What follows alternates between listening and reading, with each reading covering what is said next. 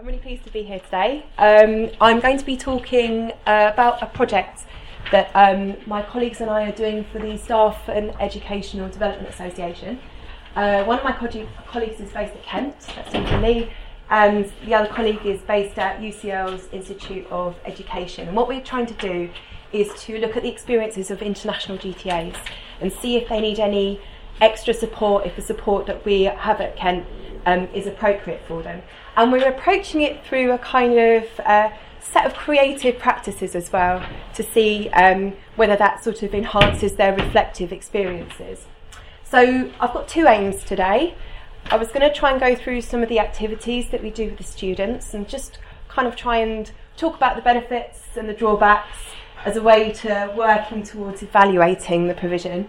And I'm also going to try and just report a little bit on what we've been finding out talking to international students. So what we've been doing, we've done a survey, we've been doing a number of workshops, and I've also been interviewing international students as well. And when I say international, I'm starting off with Tier 4 students, so students who come from Tier 4 countries. I'm not going to talk about students from Europe. I have interviewed some, but I haven't included them in what I'm doing today. Okay, so just a very quick intro to what training looks like at Kent. So we've got, as we mentioned, the PhD students who are contracted to teach as part of their scholarship. We've also got postgraduates who teach but don't have the teaching attached to a scholarship, so we've got that kind of complication. We've got something called the Associate Fellowship Scheme, which leads to Associate Fellowship of the Higher Education Academy. This is accredited. It's compulsory for all our graduate teaching assistants who have scholarships. Then we've got school training, and then we've got the graduate school training, and our project is taking place within this training. So that's our research development programme, and it's voluntary, so people can choose to come along. But as you can imagine, when we're looking at the PRES results and it's asking about formal training, well, what formal training? You know, they might be talking about one or any of these.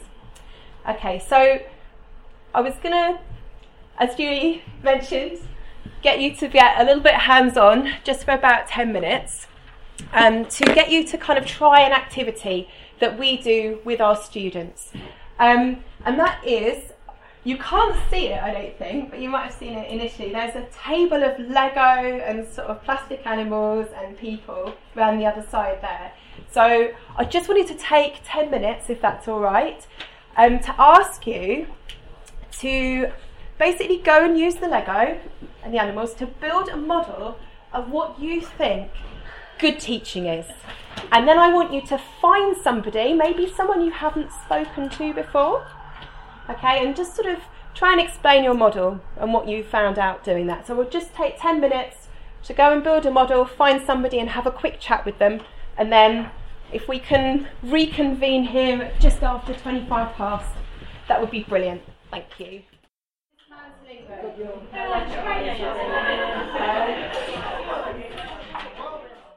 Okay, I think we're all back and I haven't lost anybody, hopefully. So, I mean, I'll come on to the sort of responses in a minute. I just wanted to take you through how our students found that exercise. So when we did this exercise with international students, I apologise for the blurriness of this one. So we asked our students, you know, what do you think good teaching is? This one has an alien as a teacher, and as you can see, there's this kind of green coming from the alien, building up the students. But what's really interesting about this model is there's red from the students going back and building up the teacher, or blue building up the teacher. So there's this kind of idea that teachers are learners and learners are teachers, which comes back in this model as well. So if the teacher is in the middle here, and these are all the students going on this kind of collective journey over the threshold. This one, we've got the teacher has a drill, so getting rid of the barriers between the international teacher and the students here. And this is a kind of sort of step up of being a good teacher, all the different sort of stages of it. And along the way, you'll see these kind of little pieces here, and these were the students. So the students are going on this journey of good teaching along with the teacher as well. We asked our students as well to envisage this in a slightly different way, so rather than building individual models, to come up with infographics about what makes good teaching. And what was quite striking about this, the international students focused on safety in the classroom, making their students feel safe. So here it was around safety, that their students might be able to articulate and explore complex and difficult topics. Here, I don't know if you can see, but there's a kind of cage and the bars are being taken off.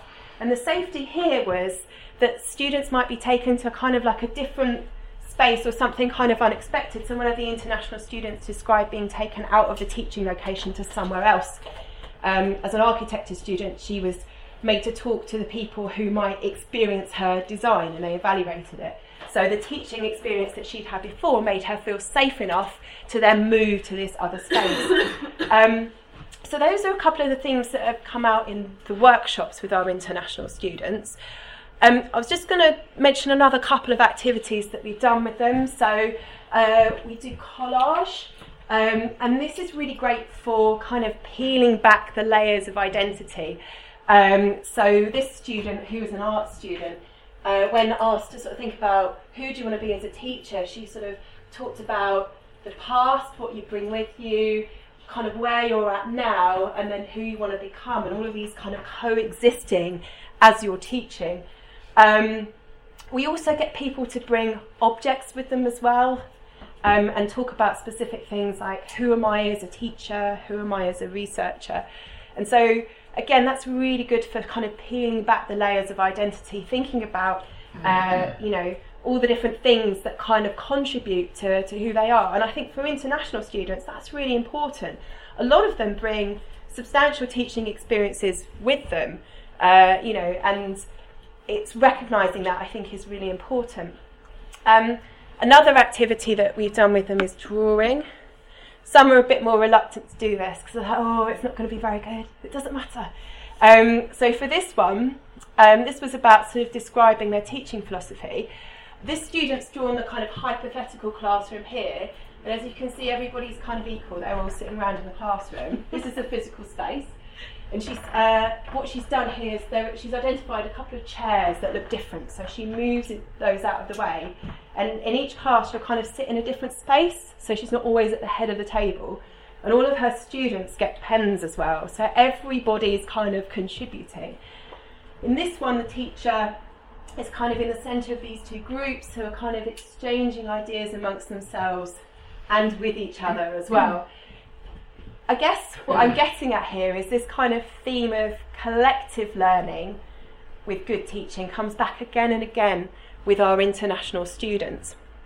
So in terms of how this works, whether it works well, what can be improved, I'm not sure if you can see the quotes at the back, but I will just refer to them.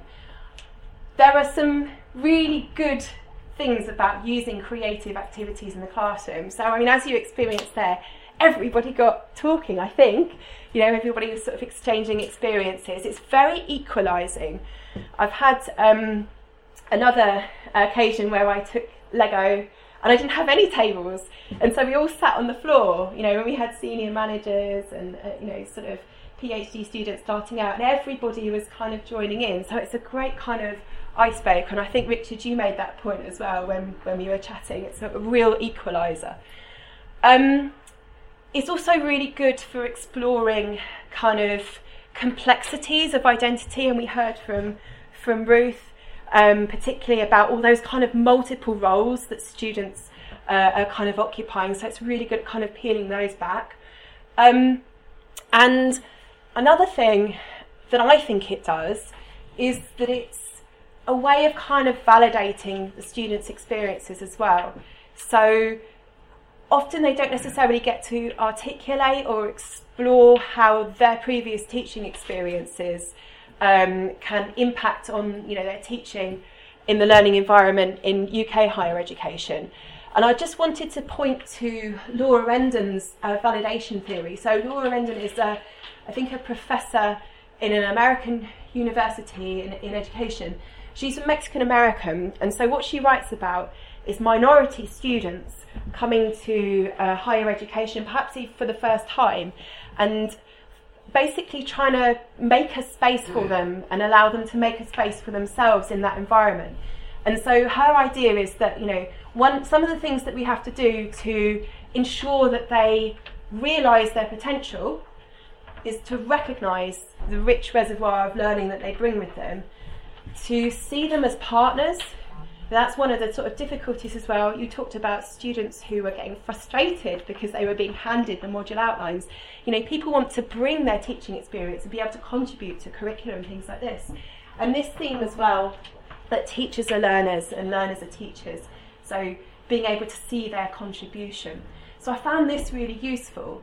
And I think, in a way, one of the things that the creative activities do is they validate our students, because they give a space where they can explore some of the things that they bring with them, and the possible identities that they could hope to develop through that kind of teaching process, being a researcher and a teacher as well. There are, of course, drawbacks. So one of the sort of difficulties or things that need to be thought about using particularly creative activities where, as I said, you're peeling the layers back, is there might be emotions associated with it, difficult experiences perhaps. And so those kind of activities need to be kind of really boundaried. So we try really hard to make sure that when we're setting them out, we give them a time limit, a very specific theme to think about. They're not sort of ruminating on something. It's in a kind of group context often, and it's generally one or two of us. So Jen, who I work with, is a trained therapist. I'm a coach, and we're basically floating around, sort of listening out for anything that sounds a little bit, okay, well then we need to pull it back. So that's kind of really important. I didn't run over anyone's feet on the way here, which was good with my massive sort of baggage. But there is a kind of practical aspect with creative activities. They're quite messy. I've had to sort of try and coordinate with Julie when we're going to kind of clear it up.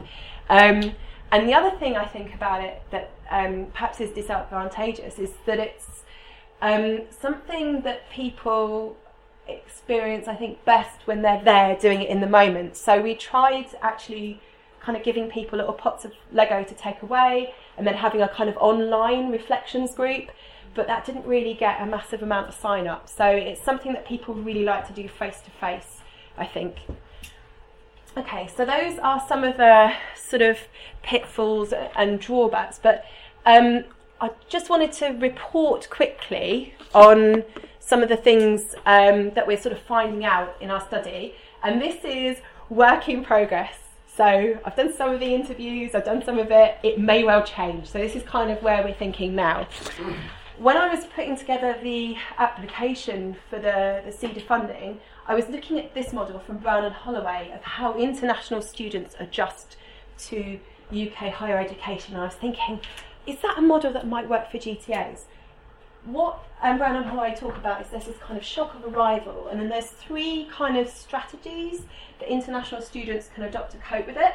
So they can choose a kind of multiculturalism approach, whereby they kind of integrate and their cultures meld with that of UK, or they might choose to kind of segregate themselves, maybe stay with their own group, not integrate, or they may choose the option of being marginalised, where they kind of take on elements but still sort of stay outside this option.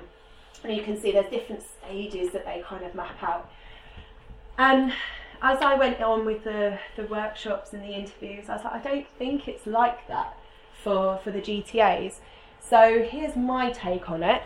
I think, and perhaps I'm oversimplifying here, but I think there's a kind of continuum in a way, where some students find UK higher education kind of quite porous to come into. Maybe they feel like, they love teaching, they've always wanted to be a teacher, they kind of watch the stuff in movies and films, and it's actually not too much of a kind of cultural bump to come here.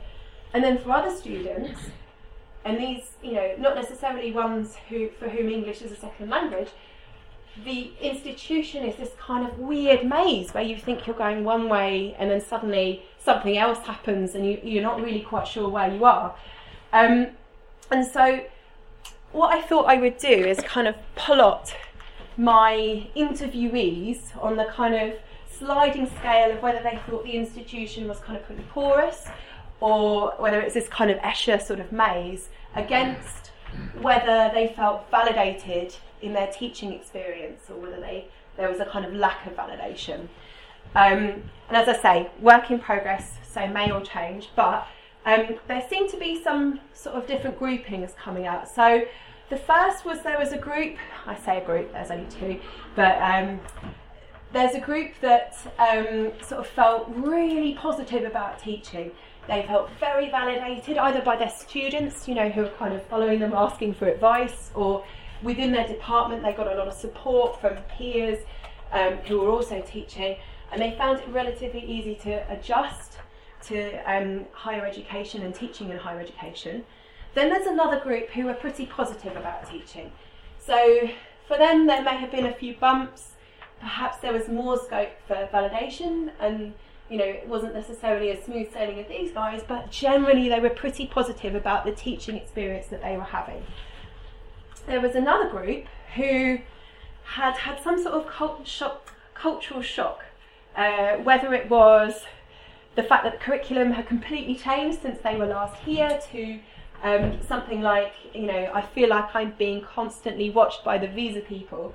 But even though for them the university was a bit of a maze, because they had validation, they were still able to be relatively positive about teaching. Some people had had quite negative experiences, and they hadn't had support or validation to kind of move past it, and so they felt relatively unmoored with their teaching. They felt like they were a little bit lost. They didn't know who to turn to or what quite to do. And then my final group, a couple of the interviewees were very much felt that this was the kind of model of the UK institution, just not really sure how all the processes work, and the kind of strange bureaucracies that mean although you're a staff member you can't get a parking permit, all these kind of weird things, and they felt very much exploited because they were just sort of adrift. And there's that guy. I don't know where he goes yet. So as I say, work in progress. There's this kind of broadly positive kind of area over here where there is sort of validation going on, and then a kind of broadly negative area over here. And I suppose, I've sort of talked a lot about validation. I kind of think that's sort of my role in a way, is to help draw out the things that can allow people to feel like they belong. But my last question, and perhaps this is not necessarily for now, but we can pick this up later on, is what do we need to consider? What can we do to support our international students? This is just a timeline of someone who experienced various different kind of difficulties on the way in to being an international teacher at the university. So have I done it in time? Yeah. Yes. Brilliant. Okay, amazing. Probably spoke too fast. Sorry about that. Okay. Thank you very much.